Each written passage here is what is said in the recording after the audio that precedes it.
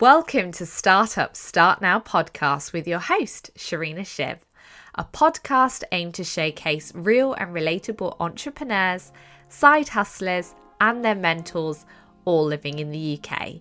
Welcome to episode 7, everybody.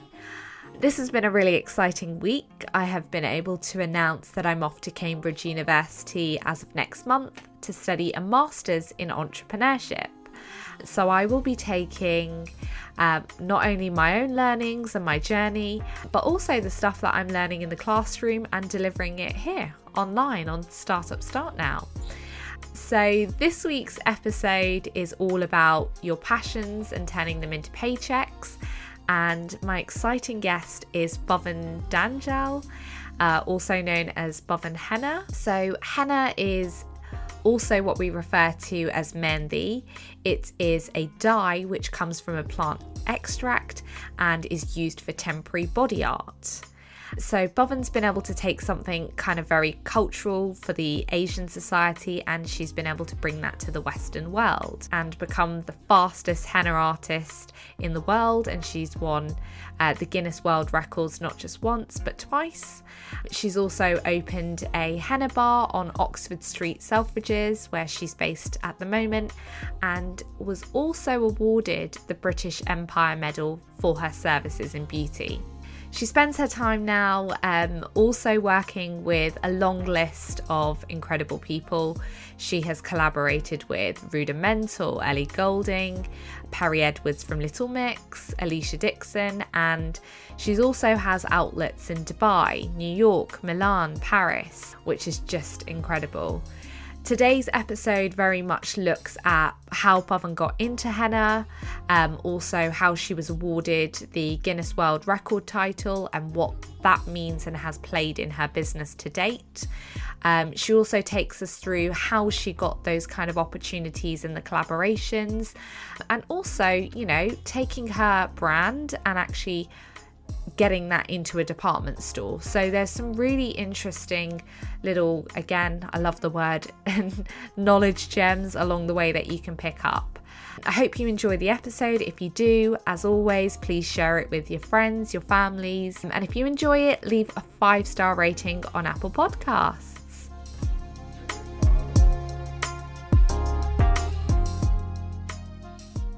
So welcome to Startup Start Now, Pavan. How are you doing today? I'm really well, thank you. How are you? Not too bad. I've been looking forward to talking to you all day. On Startup Start Now, we always like to sort of take everyone through the journey. So I just wanted to start off with, where did you grow up? I grew up in East London, Ilford, Goodmayes. Goodmayes was such a lovely area. I had a wonderful upbringing. The best parents, best schooling. My parents, they had just started out their new businesses when I was 3 and my brother was just born. So I have 3 older sisters, and they saw the time where mum and dad were really, I wouldn't say struggling, but they were building. So they saw the hard times, and they saw, the times when mum and dad really, really grafted to build what they wanted and the empire that they now have.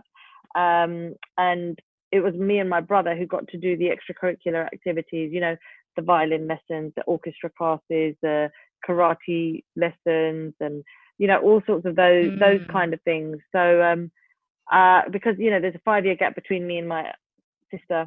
I've got 3 older sisters. So it's 5 years gap, 6 years gap, 7 years gap. So they saw a totally different upbringing to what me and my brother did. But yeah, I have really fond memories of growing up in Ilford. Perfect. And was there any kind of key subjects or lessons that you enjoyed, or any extracurricular? I was always artistic. I was always into the arts. I was always into, I played the violin, I played the recorder, I played the piano, I played, I was always interested in that. My dad wanted me to be the next Vanessa May, but that just did not happen. And then it was, art was a thing for me in high school.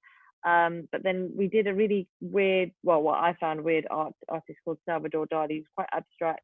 Didn't find his stuff pretty. Yeah, didn't really find his stuff pretty. So I didn't really do well in art. It was like basically me knowing exactly what I wanted from quite a young age. Good. And then talk to me a little bit about your uni life. So where did you go and what did you study? I hated uni. It was not for me. I didn't want to go.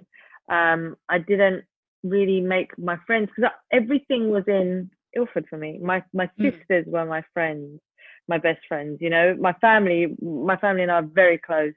So it was. I used to think, why am I going all the way there to? You know, people would build this, you know, picture up of uni life is great. You get to go out, you get to meet friends, you'll really live your life. But my mum and dad had always raised us to do whatever we want. We Yeah. never hid anything from mum and dad. If I wanted a glass of wine, I'd have a glass of wine with my dad. A big tall Sardaji, you know, we'd sit and he'd have, you know, on a Saturday night, Jalil, shall we have a glass of wine tonight? Yeah. Mum and dad would always raise us saying, whatever you want to do in front of us. We don't want to hear it from outside. So I didn't feel the need of that whole moving out, the whole living life. I did it already with my parents and my older sisters. I'd go on holidays and that kind of thing. So for me, going to uni was going away from the fun and the Mm. relationships that I already had. So I didn't feel the need to do that. You know, I was living that life at home with getting my clothes washed, dinner on the table. So I didn't need to experience uni life of doing it all myself. Whereas Um, when you go to uni, and I certainly saw that, and then you've just got these bunch of kids that are just running wild and experiencing their first nights out, and you're going, hang on a sec, like, exactly. I do this at home. Yeah, and mum and dad, like I said, you know, we're very, very. Mum and dad are quite well known, and you know, we've had. I'll always say that we had a wonderful upbringing. We never were restricted. Mum and dad are our friends, or were you know, were our friends rather than parents. So obviously within reason. But yeah, we never had any reason to be away from them or yeah. you know go away and all of that kind of stuff. So yeah, I didn't like uni much. My dad said, I want to see you in your cap and gown. So that's why I completed it. Didn't take that student loan. Dad paid for everything, the books, the uni, everything, just, you know, for my What graduation. did you Because study? I did a marketing degree, marketing, uh, what are they called? BA honors degree, the Yeah. same, you know, 3 years. And you know, all dad wanted was to see me in my cap and gown, and he got that. But for me, I felt like whilst I was going through it, it was like, oh God, it's a waste of time. I don't need to do this. I could be starting my career right now. I know exactly what I want to do because I wanted to do the henna then at that point Mm. anyway. But in hindsight, uni did teach me, you know, a few bits and bobs that I do implement today. Um, but I don't think it's a necessity. I don't think uni is something that everybody needs to do. I think if you already know what you're doing, there's so many life lessons Mm. that will teach you far more than a 3 year university degree will. Again, that's what sort of Startup Start Now is here to do, just kind of take people through that journey. And you're definitely not the first person to have said that. So talk to me Mm. a little bit about when you know, got into henna art, and I guess what is the history of henna for those listening? So henna originates, you know, from centuries ago. People in the Middle Eastern countries used to use the plant, mix it up, and use it as a coolant on the skin. So they used to rub it on the palms of their hands and the bottom of their feet to keep them cool in the hot weather. And then over the years, gradually it turned decorative. And then for what we know it as, you know, is for weddings, Diwali, Karwa Chauth, Eid, those kind of things, which are, Mm. you know, festivals that are for the Asian culture. However, what we want to do and what we're trying to do, being British and born over here, you know, I know how important is henna is to our culture, but then I'm thinking, well, it's so beautiful, it's so lovely, it's so creative and so expressive. Why I don't want to put a cultural specification on it. I'd like it Mm. for everyone to enjoy it, and for everyone to be, you know, be very inclusive and just enjoy some another form of beauty that everyone can have fun with. Absolutely. So how did you get into it? So I was at a wedding and I didn't like the way the artist was doing Mendy. Um, so I literally picked up the cone and I started doing the henna. And you know, the people there were saying, "Oh gosh, you should do this. We should have paid you rather than the artist. You're better," blah, you know, those kind of things. And then so I went for a henna course a couple of weeks later. And I remember saying to my aunt on the escalators, we were in Piccadilly Circus, and I said, "I'm going to be the best at henna." And she was like, "Oh, okay, all right." You know, when you just say stuff like that when you're young. I was only 15 or 16 at that point, I think. I'm 35 now, so that gives you an indication of how long I've been doing it. Yeah. Um, And then it was then I just pursued, the courses. I started doing henna for brides and, festivals and in the school common room in college, if that's what they're still called nowadays, the common room. And then, They are. oh, okay, good. And then, then I just started taking it a little bit more seriously. And then once I started to do brides, I just started taking it a bit more seriously from that point. And how long did it take you from practicing, getting the training to then, getting your first client? I think that's a good question. I think within about 6 months, I did my first bride. And oh my God, now when I look back at it, I was so over promising and I can do this and I can do that and blah, blah, blah, blah. And now when I look at the work, it was awful, but she loved it. It was good at that point. But it just got me in the mood of doing it. It gave me a taste of earning my own money and good money. It wasn't just, I did retail. I was doing retail from the age of 15 onwards. And every job that I had, this might be a question you ask me later, or whilst doing the henna. So doing the henna seriously was when I was about 18 or 19, doing brides and so forth. I remember my first photo shoot was when I was 17. Wow. There's a white photo shoot that I did as a stocking, and I was only 17 then when I did that, and it was so overwhelming. But everything that I've done now, looking in hindsight, has helped in my business one way, shape, or form. So I worked in retail, so now I understand retail. I worked an admin job for the local government, so I understand the importance of doing your own admin and the written work and the background work behind every business. And then obviously my degree, that taught me a lot. And then so it's like every single thing that I've done has taught me, or has had some kind of reference or relevance to what I'm doing right now. So would you say that the henna art started off as, well, by the sounds of it, like a side hustle? Oh yeah, like a hobby. I had no idea it was going to turn into what it is now. No idea. I thought when I started, I would be doing brides forever. And I'm going to do glitter and brides, and I'm going to be the best bridal henna artist in the world. And I'm going to travel all over the world, and it's just brides. But then when I started doing brides, and one of them told me how fast I was, I was told, you should go for the Guinness World Record, which was a thing. It was such a big thing 10 years ago. It still is a thing. It still is a thing. Being the world's fastest henna artist. So, I told my dad, I said, Dad, do you think I should go for the Guinness World Record? And he was like, yes, you must do it. What do you need from me? My dad was always so encouraging. Sounds amazing. He was. He was just an amazing man. So he goes, what do you need from me? Blah, blah, blah. And I said, nothing. I'll just apply to them and we'll go for it from there. Because obviously doing a marketing degree, I knew how important a unique selling point was. So there are hundreds of henna artists there. What would make me stand out? Already my speed stood out, but I needed something official that I could give to someone that could make me get recognized, if you like. And then it was from there, once I got the Guinness World Record, I approached EastEnders and kept calling and calling and calling. And then one day they accidentally put me through to the makeup department. Wow. And then I told them, because that was when they had the Masood family on TV on EastEnders, and I said, look, there's an Asian family on there. I know there's going to be a wedding, like Asian family, like weddings, like everything. And I said, as soon as there is, you're going to need me. I'm very fast. I've got the world record, blah, blah, blah, blah. Told myself, she goes, oh, all right then, thank you. And I didn't hear anything. And then 6 weeks later, I got the phone call, went in for an interview, and they gave me a job. So I was on set of EastEnders for 2 weeks. And then on the second wedding, with Tamwar and I forget the other girl's name, I did their wedding as well. So it was like a long-term relationship. And then it was there. Tell me if I'm rambling.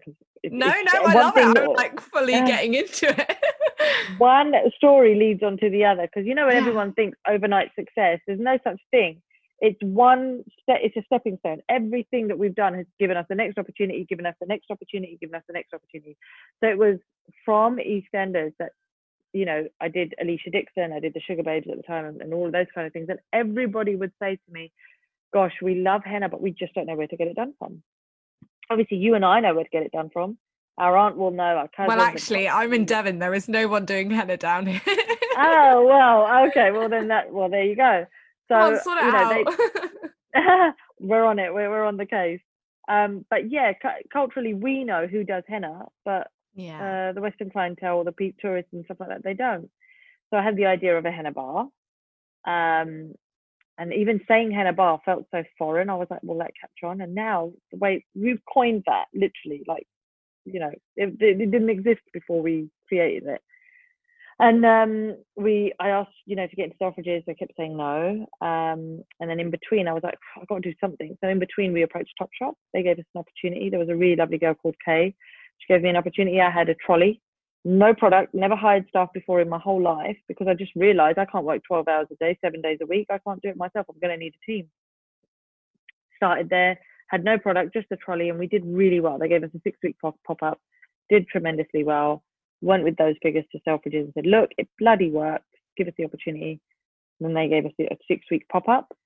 It went well, and 5 years later, here we are. So I guess there's a few things from what you've been telling me that I want to unpick. So the first one was you Yes. kept calling EastEnders, and you eventually got through to the makeup artist. But how many phone calls to get that opportunity? Bloody hell. Loads. Like, I called, I think, I must have called 8 to 10 times. Wow. Yeah, like for example, a lot of people don't like rejection. Not a lot of people. We all don't like rejection. Exactly. But I got used to it. A lot of people would say no to me. I'd go to them with henna, and they were like, why are we going to use henna? It's, for example, my husband, he's quite well known magic, and I when follow him too. Yeah, so when he approaches someone, he'll want them to say yes, because that's the kind of nature he is. And if they say no, he'll be like, forget it, I'm not going to approach again. Whereas me, I'm like, no, I'm going to get my answer. I'm quite stubborn, and I'm like, I will make sure that, because I have to educate them on what I feel like I have to educate them on what I'm doing. Every amazing golden opportunity that I've had to make it and create it myself, because no one's going to, especially with what henna is, no one was going to come and say, why don't you do henna on that? Why don't you do henna on this? They weren't going to do it because it wasn't heard of. So I did a window display for Harrods. I approached them, and then they gave me a window display for Chopard. Had I not given them the idea, why would they have even thought of henna? I did henna on a Formula One car for Force India for the British Grand Prix. I gave them that idea, because why would they think of henna? So if you're thinking of something new and a new idea, you have to sell it, because why would they think of it? You know what I mean? Exactly. So it was that kind of approach that I had to keep using. Selfridges, EastEnders, all of those kind of things.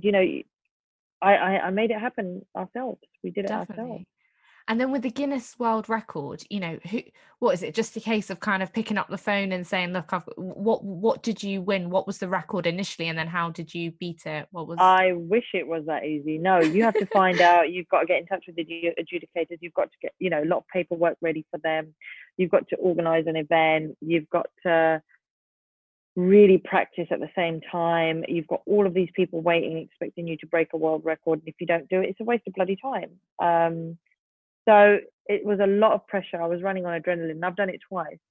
So the first year I did it was in 2000 and I can't remember, 2009 or 2000. And I did 214 henna armbands in 1 hour, and the record was, no, I did 314. The record was 214, so I broke it by 100. And then the second time I did it was someone broke it and they held it for 3 months. So they did it for 300. They did 380 henna armbands, and then I did 511. Wow. Yeah. So I still hold the record to date, and it's a question people ask me, would you break it again? And I don't know if I would anymore, but I still hold the record, and it's a wonderful, wonderful accolade to have. Absolutely. And then you talked a bit about how you got yourself into the department store, and the fact that you to get into Selfridges you had to go kind of via the Topshop route as well. But what was your understanding of high street? Did you say you worked in retail originally? So originally I worked in the perfume shop. I worked in a retail bridal store called Blushing Bride in Ilford, like years ago. I don't know if anyone remembers that, whoever's listening. I worked in River Island as a Christmas temp. I worked in a clothes shop called Crisp. I worked in, I worked in, oh my God, do you remember Jane Norman? I worked there. And funnily enough, in Selfridges, when I started doing henna, there was a tattoo shop called Metamorphosis, and they were based in Selfridges. They're based in Topshop now, actually. And I went up to them and I said, "Look, do you do henna?" And they said, "No, we don't." And I said, "Look, why don't you offer henna for 4 hours a week on a Saturday? I'm free. I do henna, and it'd be great to do it." They gave me the job, so I worked from 12 to 4 in Selfridges, in Metamorphosis, doing henna for 3 years, I think it was, every summer, 3 summers. And I said it then. I said, "I'm going to have a henna bar one day here in Selfridges." And that was when I was 16. So And I got my henna bar there when did you get the when I was henna bar? 27. 27. 27. Incredible. So it was then. So it was kind of imprinted in me. Like I knew, God, I'm doing henna. I was already doing henna in Selfridges at the age of 16. And then to have our own concession 10 years later was just And how many people do you amazing. employ now then? So we have a team of 6 at the henna bar, and we're looking to expand. Obviously, we were due to expand in different stores, but obviously because of COVID, it's been postponed. But I mean, that's still on the way. And we've got an amazing henna range out now. So it's so many new wonderful things we're working on. And then in terms of kind of lockdown, how has that impacted your business operationally, this pandemic?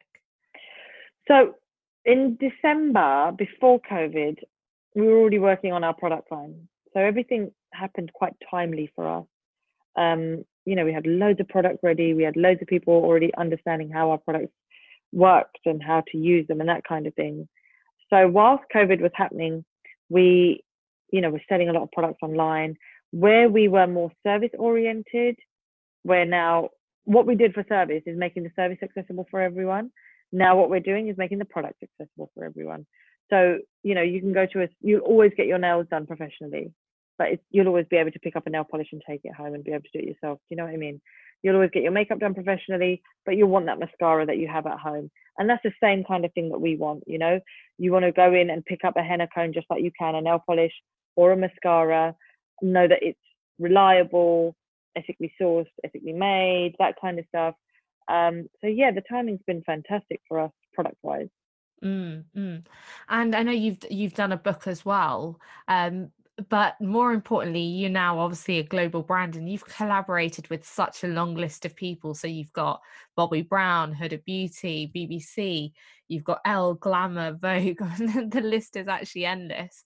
How, again, I know you obviously tapped into a bit of that, but how have you continued to just kind of upping your game with who you're working with?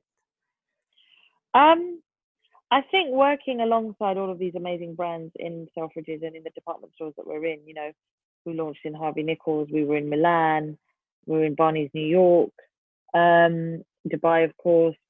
And I think if we hadn't worked alongside all of these brands, we wouldn't realize that we are actually on par with them. We're as good as, So it's seeing your brand, like, look who we're amongst. Like, our concession is right next to Nails Inc. and next door to us is Blink and Face Gym, and it's like, wow, so we are on par with these amazing brands, so we should be able to expect the same things, you know what I mean? So I've never ever been shy of approaching people. I remember when I was 16, I had no idea about henna, and I wrote a letter to Liz Hurley. Do you remember when she Yeah. got married to Aaron Naya? And I wrote a letter to her to ask her to do her henna. I also sent a letter to the Queen, and I got a reply from the Queen saying, my God, my yeah, favorite to lady. do henna. Yeah, to do henna for I think it was Camilla. They did a trip to Morocco or something like that. So for me, I've never been too fussed about approaching people in the limelight or with that name, because I know I can deliver. I know what I can deliver. So I think working with all of these big names, I don't find it intimidating. I just see them as another person, and me being able to offer something on a certain level that I can do at my best, really. And then how much do you think the power of social media? So obviously that's where I found you, probably like 10 years ago on Facebook back in the day. And then I thought of adding you on LinkedIn, and I followed your journey on there. But how much has social media and LinkedIn played a part in your career? Amazing. We are where we are because of social media. I mean, it's played, I'd say, about at least 50 or 60% of where we are. We rely on footfall a certain amount, but then word of mouth, today's word of mouth is social media. people tagging you, talking about you, what they say about you. It means everything. So I think I started on Instagram when I was in Topshop, and luckily only because of my husband, he got me on Instagram. Again, it was from them that we built up organically a nice following. But it's changed a lot now, and it's a job within itself, and it's something that I don't take care of myself now. We have a social media team that take care of everything because I just can't keep up. There's so many things, and I feel like I'm hashtagging and follow backs and bloody this and the and growth that. the growth is not what it used to be. Not on Instagram anyway. There is an organic growth on TikTok, but I wouldn't say on Instagram at the moment. It's about shout outs and it's about collaborations and stuff like that. But I think, we're holding our own in our own way. So yeah, it's going well. Talk to me about TikTok, because obviously the craze has really picked up now during the pandemic, but you've been on that for a lot longer than this, right? When I say we, me and my husband, we were on TikTok before it was even TikTok. It was called Musically. It was an app. And I actually got on it before him. He tells everyone that he was on it before me, but he wasn't. So we have this debate. We have this little debate with each other. But I got on it and I didn't really pay attention to it. And I was like, oh yeah, it's okay. I'll do some time lapses and do some henna on it. And I didn't really pay attention to it. He took it seriously and he skyrocketed. And he got up to, when Musically changed to TikTok, he got up to 1.9 million followers, which is what he's now. And it's because he took it seriously and his following just went amazing. And, he does all these brand endorsements and it's really served him well. So I was like, I've got to take this seriously now and I've got to do it. And so since the beginning of the year, I've been taking TikTok a lot more seriously, and we've got up to 230,000 followers. So, which is, a far better than our 27,000 followers on Instagram. So, and it is where everyone is, and it's fun, and it's, the images don't have to be perfect, the videos don't have to be perfect. You don't have to spend that time editing. You don't have to spend that time, creating this look. It's so much more real. It's so much more genuine. The algorithms are far better. It's an organic growth. So yeah, we're loving TikTok at the moment. Do you recommend that people spend time on kind of as many different apps as possible to diversify? Yeah, I think so. Yeah, definitely. It definitely plays a part, and everything's going to change. So today, 10 years ago it was Facebook, then it was Instagram, now it's TikTok. There's going to be something else. It's really important to stick with this trend and just pay attention to what is out, what is new. Podcast next. Podcasts are massive right now, and I'm so, because I love to talk and I love to share our journey and stuff like that. And it's just not something that I was, into. But now I realize, I thought podcasts are amazing. That's something that people have got on the bandwagon, but people are joining on now. YouTube, I wish I'd paid attention to that long ago. I would have been able to monetize on that. But there's so many platforms, and I think it's you shouldn't judge or have assumptions as to how well one's going to do. I think you should just work them all and see how you benefit from each of them. Congratulations on your British Empire Award. What was that for? And for people that don't know what it is. Yeah. So our services were recognised by the Queen for services to beauty. So it's all the work that we've done with henna, in and around henna, for the community, bringing it to the high street, bringing it to mainstream. And it was amazing. So we got a letter from the Prime Minister saying that we'd been, nominated. And I remember my dad read the letter and he goes, do you know the Prime Minister sent you a letter? And I thought I was in trouble. And then he read it out to me and I was like, oh my God, Dad, that's amazing. So it's brilliant. It's so heartwarming. It's so nice to hear that, our services are being recognized. You really feel like you're getting in the right direction. And more so, it makes me happy because, our parents came here with nothing.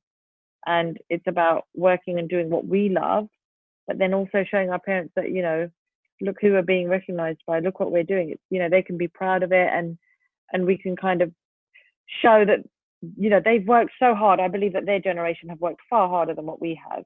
And it's just showing that their hard work and their efforts are not in vain, that we're doing our best as a culture and as a generation to honor what they've done. Ambassador. Exactly. And to just honor what they've done and show them that, we'll keep up what they've created here for us, basically. Because I think a lot of the generation now, me maybe being a little bit negative, but a lot of the generation now, sometimes we don't appreciate. As you get older, I sound like an old lady now. we don't appreciate what our parents actually did. Yeah. You know, I couldn't leave my family behind and start up somewhere new in a new country. I just couldn't do it, and that's what they did. So Yeah, I couldn't agree more with that. And just last few questions before we get onto the quick fire round. So as you've, got more successful and higher in your career and as a female, who have you kept around you to support you on that journey? I know you mentioned your husband a lot and your family. Is there any other call yeah, out mentors that you've had? a lot of women in the beauty industry who have created such great brands. Blink, Brow Bar, Vanita. She's wonderful. I've got a really good partner. One of our buyers, Wiz. She's wonderful. I'm always surrounded by women, successful women. You know, my mum falls into that category. My nanny was really strong. My sisters always hold me up.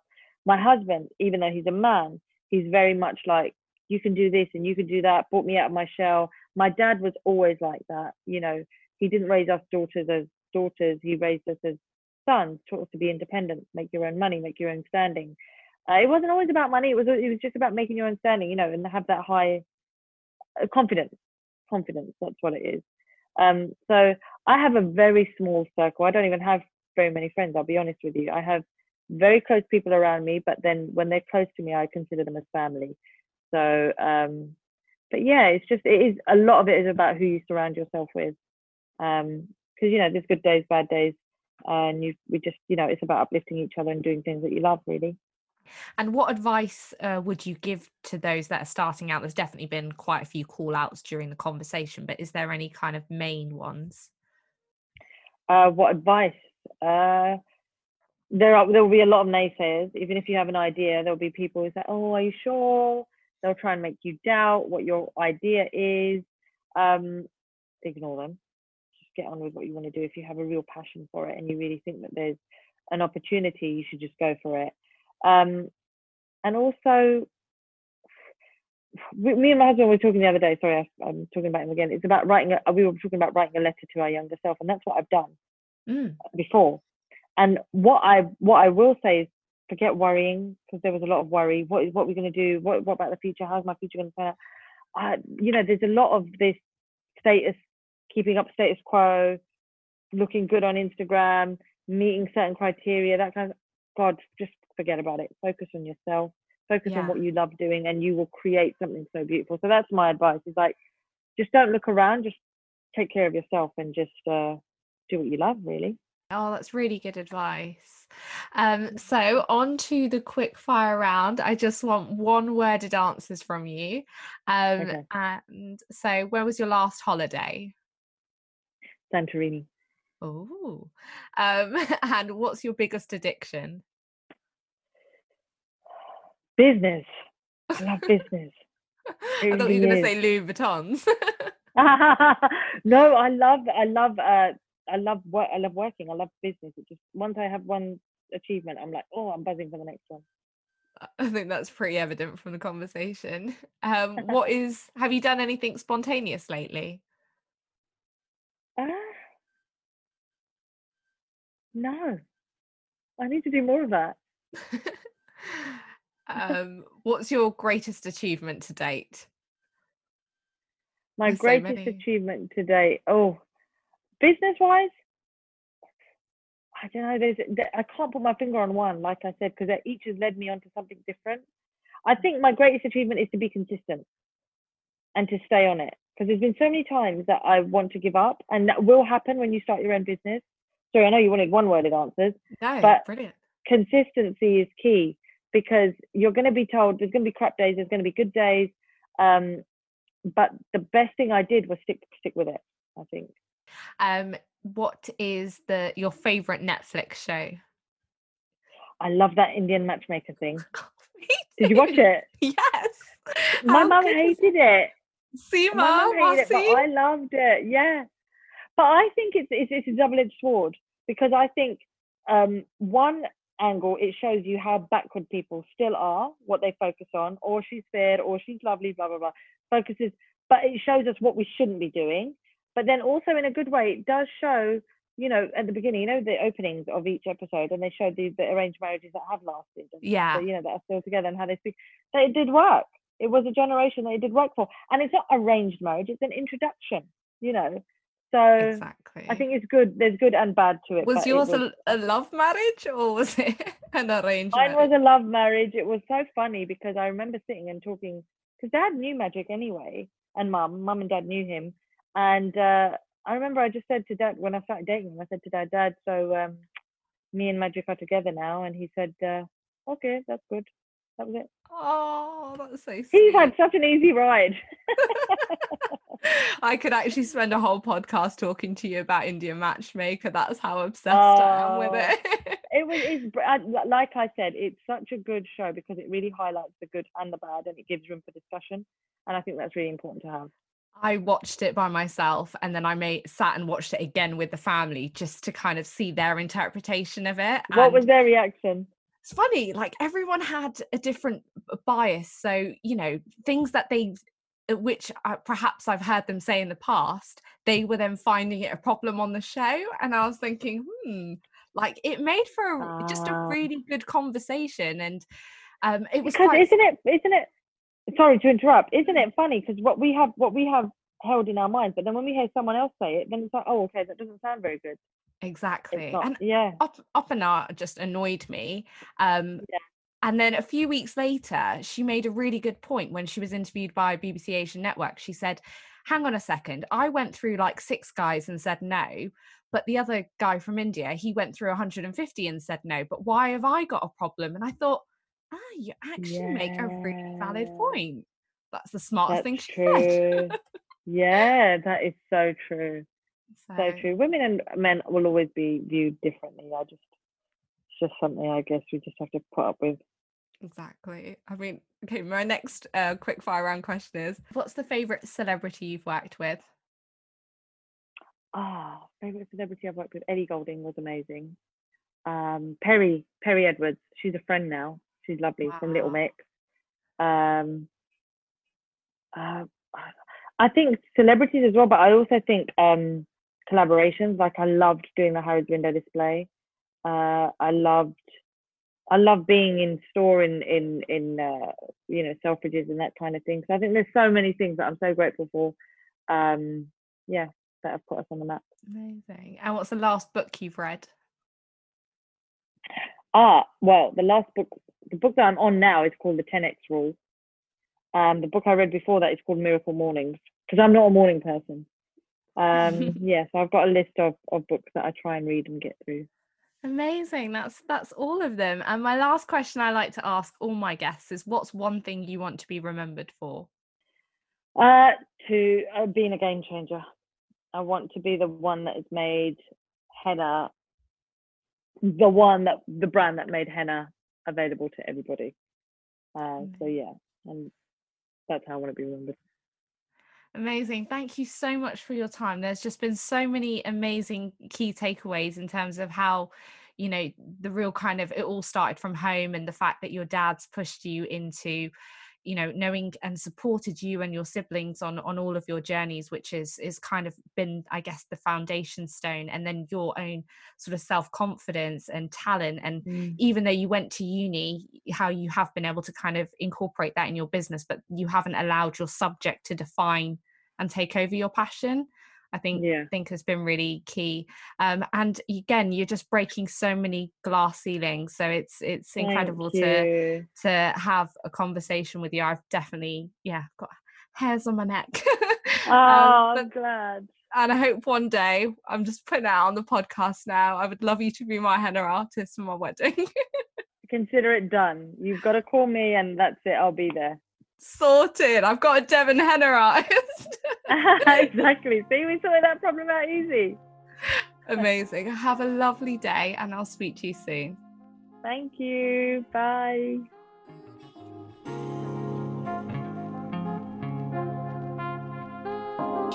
Thank you for listening to today's episode. I hope you enjoyed it. I certainly did.